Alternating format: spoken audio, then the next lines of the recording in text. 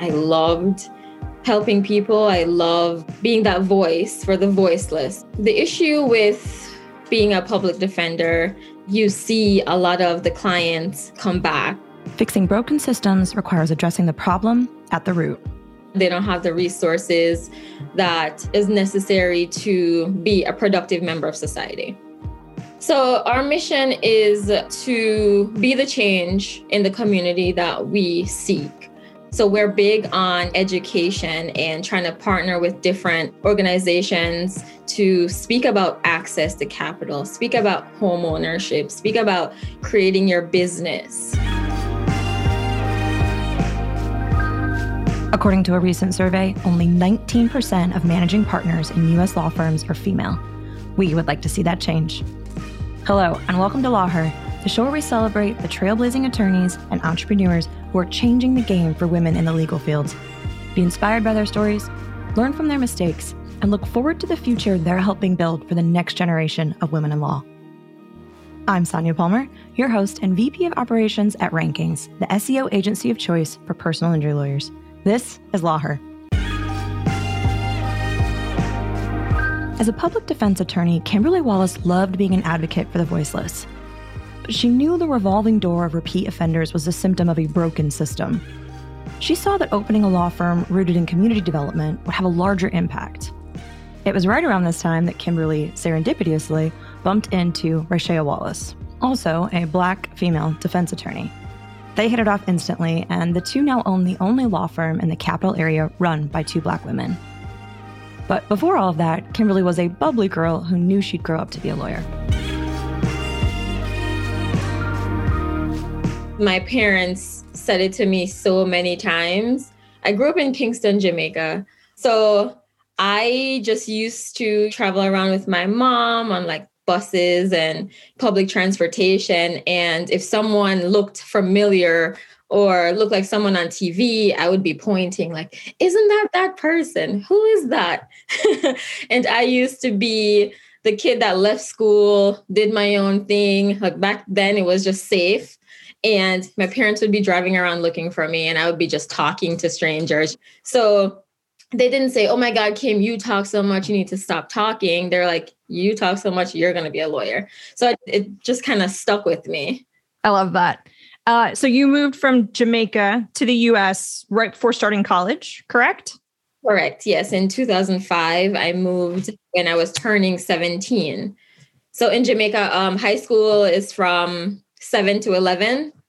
And then I came here and they're like, oh, there's a 12th grade as well. Surprise.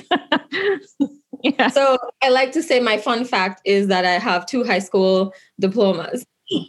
Nice. In addition to having to take that extra year of school, were there any other sort of challenges coming over, especially that it's sort of a vulnerable age? So I was super, nervous. In Jamaica, everyone wears uniform. Everyone looks a certain way because they don't allow you to wear jewelry, earrings, hair extensions. So you have black shoes, blue socks, uniform. So everybody looks the same. So when I came here, I was nervous. I don't want to wear regular clothes to school. That's pressure for me. I wanted to go to a private school. My mom sent me to Bishop McGinn. And then I have this accent, right? I don't sound like the other kids. I was very quiet. I was very reserved to myself because I just, you don't want to feel judged. And everyone, they have their cliques and their friends coming up, a lot of them from elementary school. So I was kind of the outsider, the outcast, just because I didn't want to feel vulnerable and for people to make fun of me. So I stayed in a little bubble until, I met some girls and connected and, built some lifelong friendships over time. Good. And then you did law school at Florida State. I did, yes. Transitioning to law school from that last year of high school in the States. How was that? Did you feel more comfortable tapping back into sort of your independence as college started? I went to undergrad at Sage College. So I stayed, kind of close to home. I literally lived 10 minutes away. And I was I'm living on campus because I want that, independence. So I did that, and I would go home for food almost every day.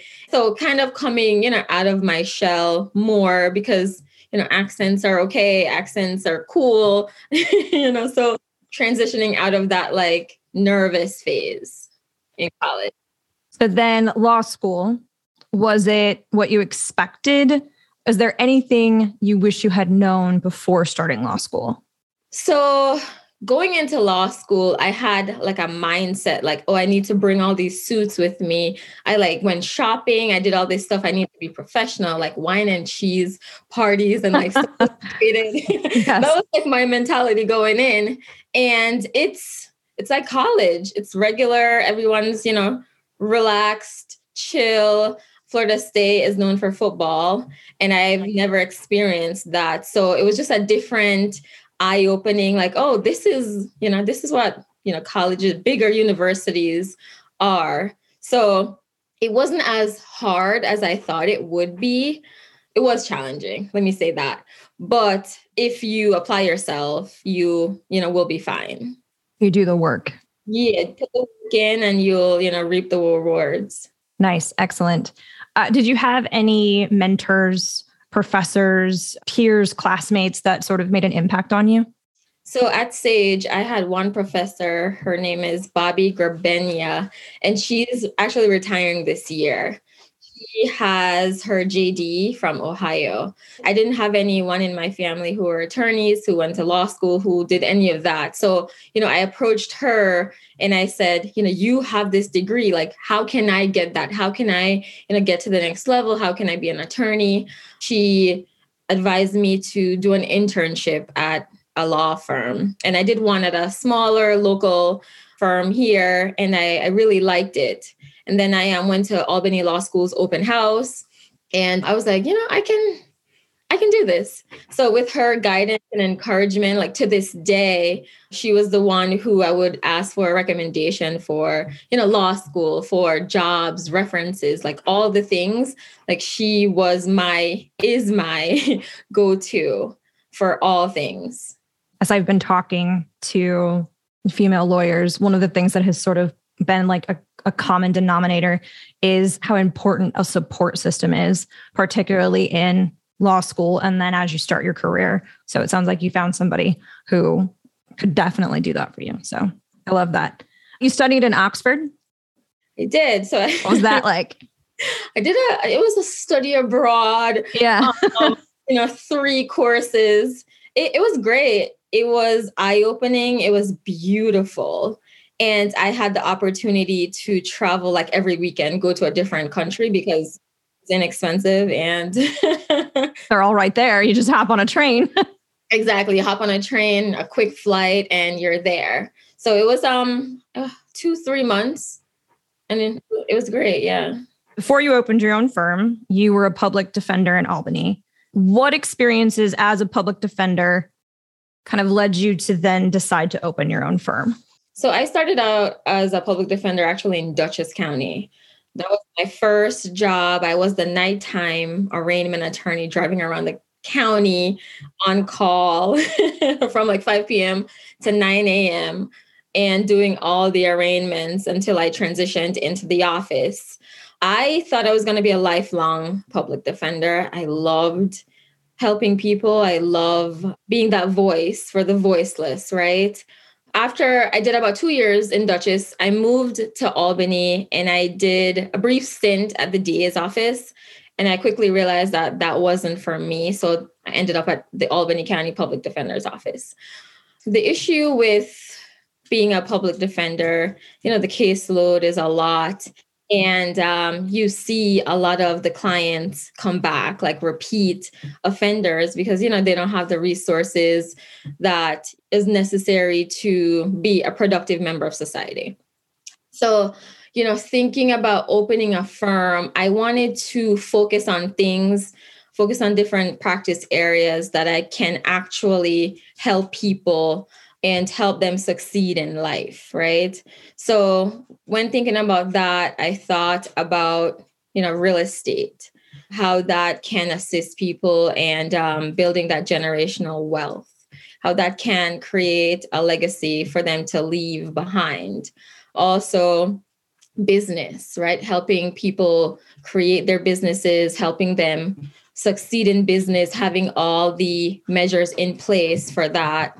And I still love criminal, right? So I still do some criminal here and there. I kind of cherry pick which ones I do, because walking into a courtroom, it's this, you get this rush, this excitement of helping, winning, dominating. It's just I understand. this feeling that, it doesn't get old, and I get excited. Like, I have court on Thursday, so I'm like ready to go to court. I love that. The real estate and sort of the commercial and then the business aspect. And I just think it's super smart to, like, for starters, but then it solves the problem in a much broader way. You kind of get to the root of things and you can help people before they sort of turn that direction or actually, solve the problems that are turning them in that direction. It treats the disease versus like the symptom, so I love it. The public defender's office, you're getting the clients after all the bad things are happening, right? And it's like, there's no way to kind of, change that trajectory when you're in the moment. It's like, okay, how can I lessen this impact? Like, what can I do? What services are out there to assist this person? But as you said, getting them in from the outset, then change that course. And hopefully, they'll, move on to live a great life. Yeah. The after is super important too. I think you're seeing people on some of the worst days of their lives, and being able to kind of, metaphorically hold their hand, help them navigate it. Super important. But I can understand as a lawyer how frustrating that would be. So yeah, I really admire what you guys are doing. I think it's really cool. What is a typical case look like for you? And you can pick one. What's a real estate case or criminal? A case that I worked on that really stuck with me. I was helping this kid. He was 16. He was 6'5", had potential to be great. But then he also had some mental health struggles, following the wrong crowd, doing all this stuff. And his mom was working 3 jobs to take care of him and his siblings. So he was a passenger in a car. They got pulled over. There was a gun, and the kid who he was with, a little bit older than him, was like, oh, hold this, all that stuff. So, it comes to me and I'm sorting through. I meet him and I'm like, this kid has potential to do more than this, right? The DA wanted to send him to prison for 2 to 4 years, state prison. And I'm like, he won't make it. He won't make it. He doesn't have that grit or that, personality for prison. So I had to, be a little bit more clever. And I'm thankful for social media.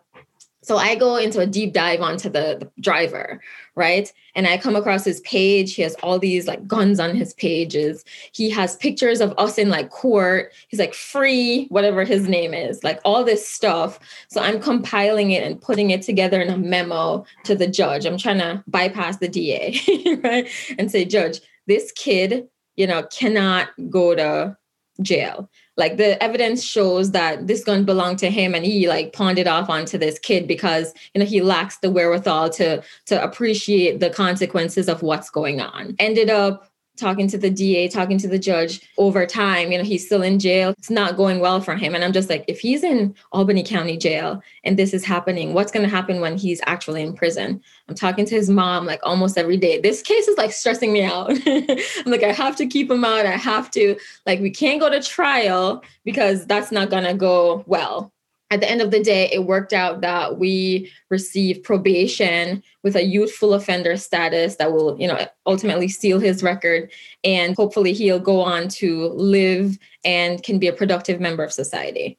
So I had a few cases like that. And those are the cases that, made me love and appreciate being in that position where I can assist in that way.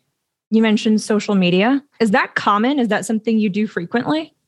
So I do a deep dive on everybody.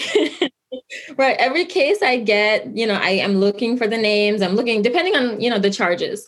I'm like, what is going on? Even in real estate, when I get a contract, I'm like, I'm on Zillow. I'm looking at this house. I'm trying to see if there are any issues. I'm seeing what the list price is, what the contract price is. Does it make any sense? So it's a blessing and a curse, right? Because you'll have clients who have an order of protection against someone and they're on social media saying all this stuff, tagging and all that and violating. It's good and it's bad.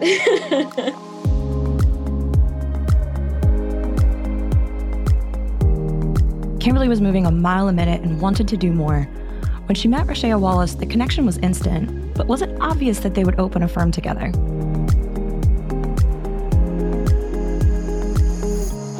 So she knew instantly from us meeting. We met at the end of 2019.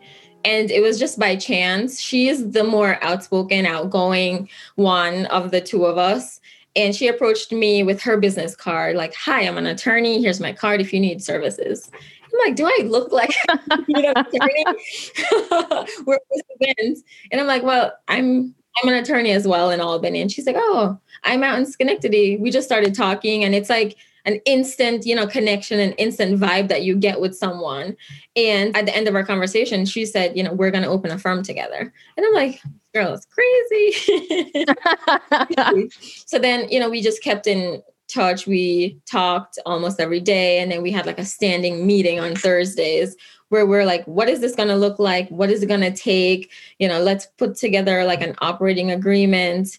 And then an RFP, request for proposals, came out for some real estate services. And we're like, well, this would be our opportunity to open. If we get this, then we'll have something stable and then we can, go from there. So we weren't formed at the time, but we're like, we have to do this. It's due on Friday. It was like a Tuesday, Wednesday. It's due on Friday. So we met in the Albany Law School parking lot and we went on the Secretary of State's website. We formed our LLP and submitted the RFP. And yeah, here we are. What are some of the values that you guys share? Do you have a shared mission? So our mission is to be the change in the community that we seek, right? So in that we are opening our office in the city of Albany where we live, where, there's crime, there's all these things happening that we know that, if we are there, we can hopefully change that trajectory. We're big on communication. We're big on being in the community. We're big on educating the community. You don't know what you don't know, right? So people are like, well, I'm saying, get a house, blah, blah, blah. But like, what does that really mean? What resources are available for me in the community to assist with that? And there's so many that people don't know about. So we're big on, education and trying to partner with different organizations to speak about access to capital, speak about home ownership, speak about creating your business. So those are the big things and the core things that we believe in. So education is one of the ways you're hoping to make an impact. Are there any other ways that you're hoping to sort of make an impact, particularly in that capital region? So I think, once we educate the community, everything else will, kind of fall into place. We want to see, small businesses succeed. We want to see people in the disadvantaged communities see that there is a light at the end of the tunnel, right? So we want to get in and try to assist these businesses because obviously COVID has impacted a lot of them. We want to make sure that they have all their contracts into place. We want to connect them to various organizations. Like some of them, we want to assist them with getting their certifications, for MWBE, things like that. So I think, once we get in, and we're hoping at some point we can be outside to really get into the community, to really educate them, right? Once you have a house, why is a will important? Why is a power of attorney important? Why is, creating all those things in place to carry on without you? Why are those things important? So we have a lot of work to do.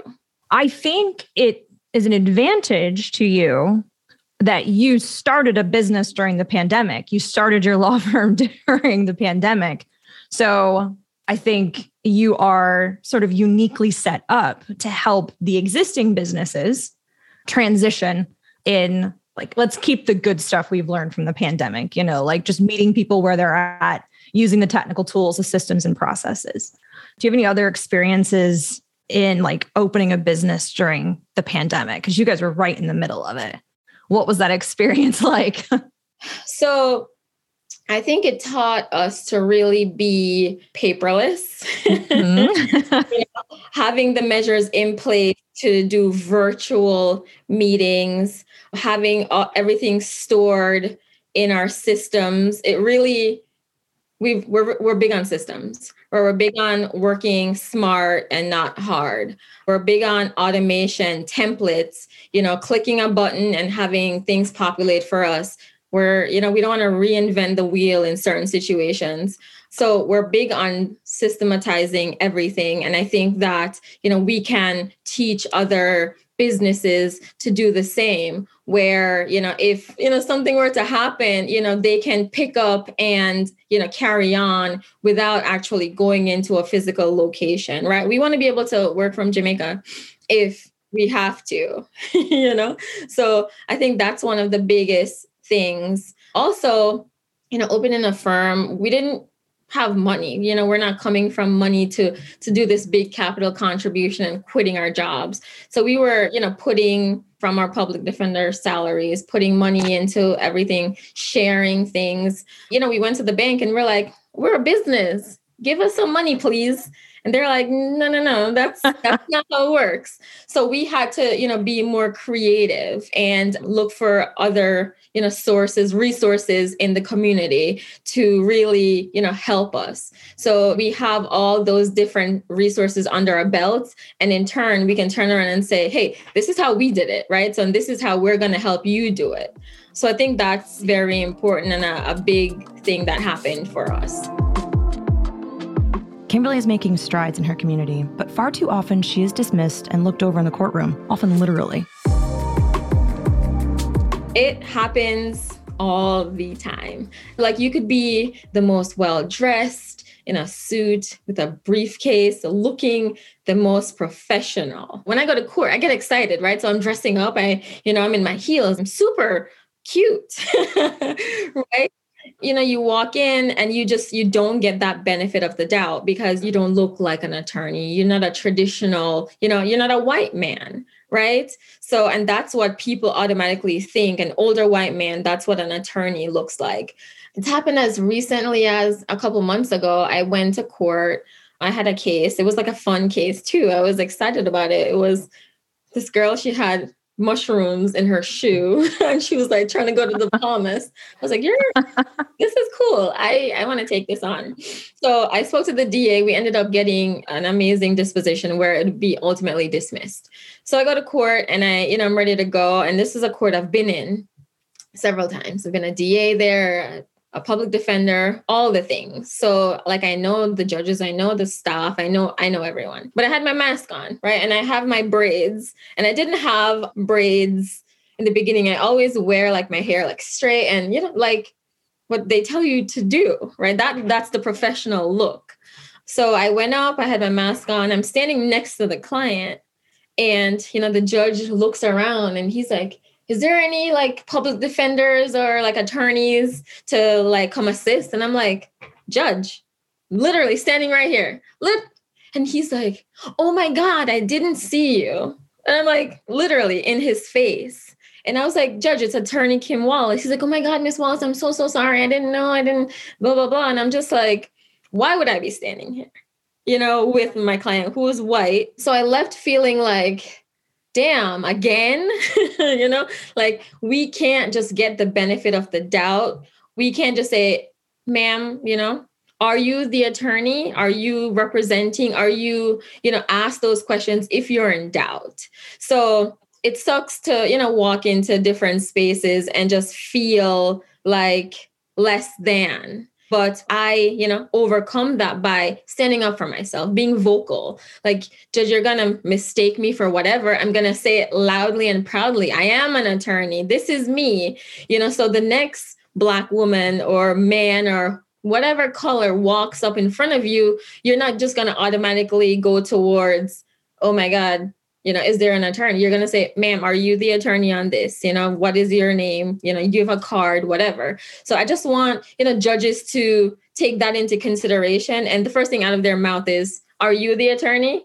No matter what they look like. So when I opened the firm, I started wearing my hair how I want to wear my hair, because my braids are professional, they're neat, they're nice, but I just want us women of color to feel comfortable in that space and command and demand that respect that we deserve. And as long as I'm not being disrespectful to the judge and to the court, I'm going to speak up for myself. And there are not a lot of Black, women attorneys in upstate New York. We just have to keep just commanding, that respect that we deserve, right? I've had times where I, like walking into court with my client, white man, be like charged with some heinous crimes, and the judge will be like, "Mister, are you the attorney?" And it's like, okay.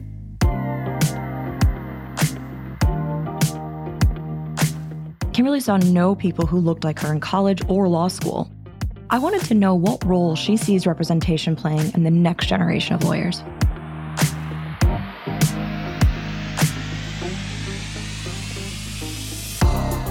So I think that it's our duty to, give back and go to schools. Like, I'm a part of, various organizations and work a lot with young girls to show them that, anything is possible, right? You don't have to be an attorney. You can be whatever you want to be. And we're going to show you somebody who's in that space that looks like you. I thought it was very important for me to go back to SAGE. And I speak a lot to the higher education opportunity classes. And I got the opportunity from Bobby, my favorite person in the world, to teach a class last semester on being a public defender. I wanted them to see someone, that looks like them, that made it. And I always tell the story that I was never the perfect student, right? I was never the straight A's. I wanted to have fun. I wanted to party. I wanted to live. I wanted to do all the things. But at some point I was like, well, I have these Caribbean parents who they're like, we brought you to this country and you need to make something of yourself, right? I wanted to go back to SAGE. I wanted to teach a course. I wanted them to see like, okay, she came here, she did it. She struggled at times, but it's not where you start, it's where you finish, right? I speak to kids at Albany High School and younger kids, and just to show them like anything is possible, your dreams are possible. And even if you don't see somebody that looks like you doing it, it's not impossible for you to do it. We are always saying like representation matters, and we know that we need to be in the community and show and prove why education is important, and getting a career in whatever you choose to do will, lead to a life of hopefully happiness. You're a professor at SAGE now. Is there advice that you find yourself sort of giving your students over and over again? Is there a common theme? So I think it's not where you start, it's where you finish is like one of my mottos, because, obviously there are kids that are brilliant and they, get A's and they're great, right? But I also encourage students that, yeah, if you get a bad grade here, you can make it up there. As long as you try your best and give it your all and like use all the resources that are there for you, like you are going to be fine, right? You got in, right? That's a big hurdle. And if you can finish strong, then that's all that matters, right? Because I literally started out my first 2 years, it wasn't great. And I'm like, how am I going to get this GPA up enough to get into law school to do anything, right? And I was kind of distracted because I was out on my own. And Albany was a different time back then. There were actually things to do. So I always use myself as an example to all of them to say, listen, if I can do it, and I tell them my GPA, I was like, my GPA was like a 2 point nothing initially, you know, and I had to work that much harder. So if you can start off strong, right? I'm not saying don't have fun, but strike that balance. You will succeed and ultimately do whatever you want to do in life. What are you proud of within the legal industry? What I'm proud of is that it doesn't matter what you look like. You have this skill that you can change people's lives. It's a big deal. That's one of the cool things about having a law degree. You can, whether it be a good situation or a bad situation, you have skills and the tools and that degree in place where you can literally change somebody's life. You have a very busy life. Lawyer, professor, running a business. What do you do when you need to decompress? Or like just when you need to like take time for yourself? Do you have any routines, rituals, anything you do to relax? So I've started working out, trying to work out consistently to just get lost in that zone of not like stressing. There are nights that I wake up like, oh my God, did I do this? Did I make this deadline? And most times, yes, Kim, it's 3 a.m. Go to bed. Go back to sleep. You're fine. So I'm trying to get into that. And shamefully, I watch reality TV. I'm into Bravo. And I just like getting lost into drama that's not mine. Kimberley Wallace is an advocate through and through, commanding deserved respect for her clients, her students, and herself. She and Rashea have embarked together on an uncharted path, guided by their commitment to strengthening Albany and fulfilling their mission to be the change that they wish to seek. A huge thank you to Kimberley Wallace for sharing her story and unbelievable insights with us today. You've been listening to Law Her with me, Sonia Palmer. If you found this content insightful, inspiring, or it just made you smile, please share this episode with the trailblazer in your life. And for more about Kimberley Wallace, check out our show notes. And while you're there, please leave us a review or a 5-star rating. It really goes a long way for others to discover the show. And I'll see you next week on Law Her, where we'll shed light on how another of the brightest and boldest women in the legal industry climbed to the top of her field.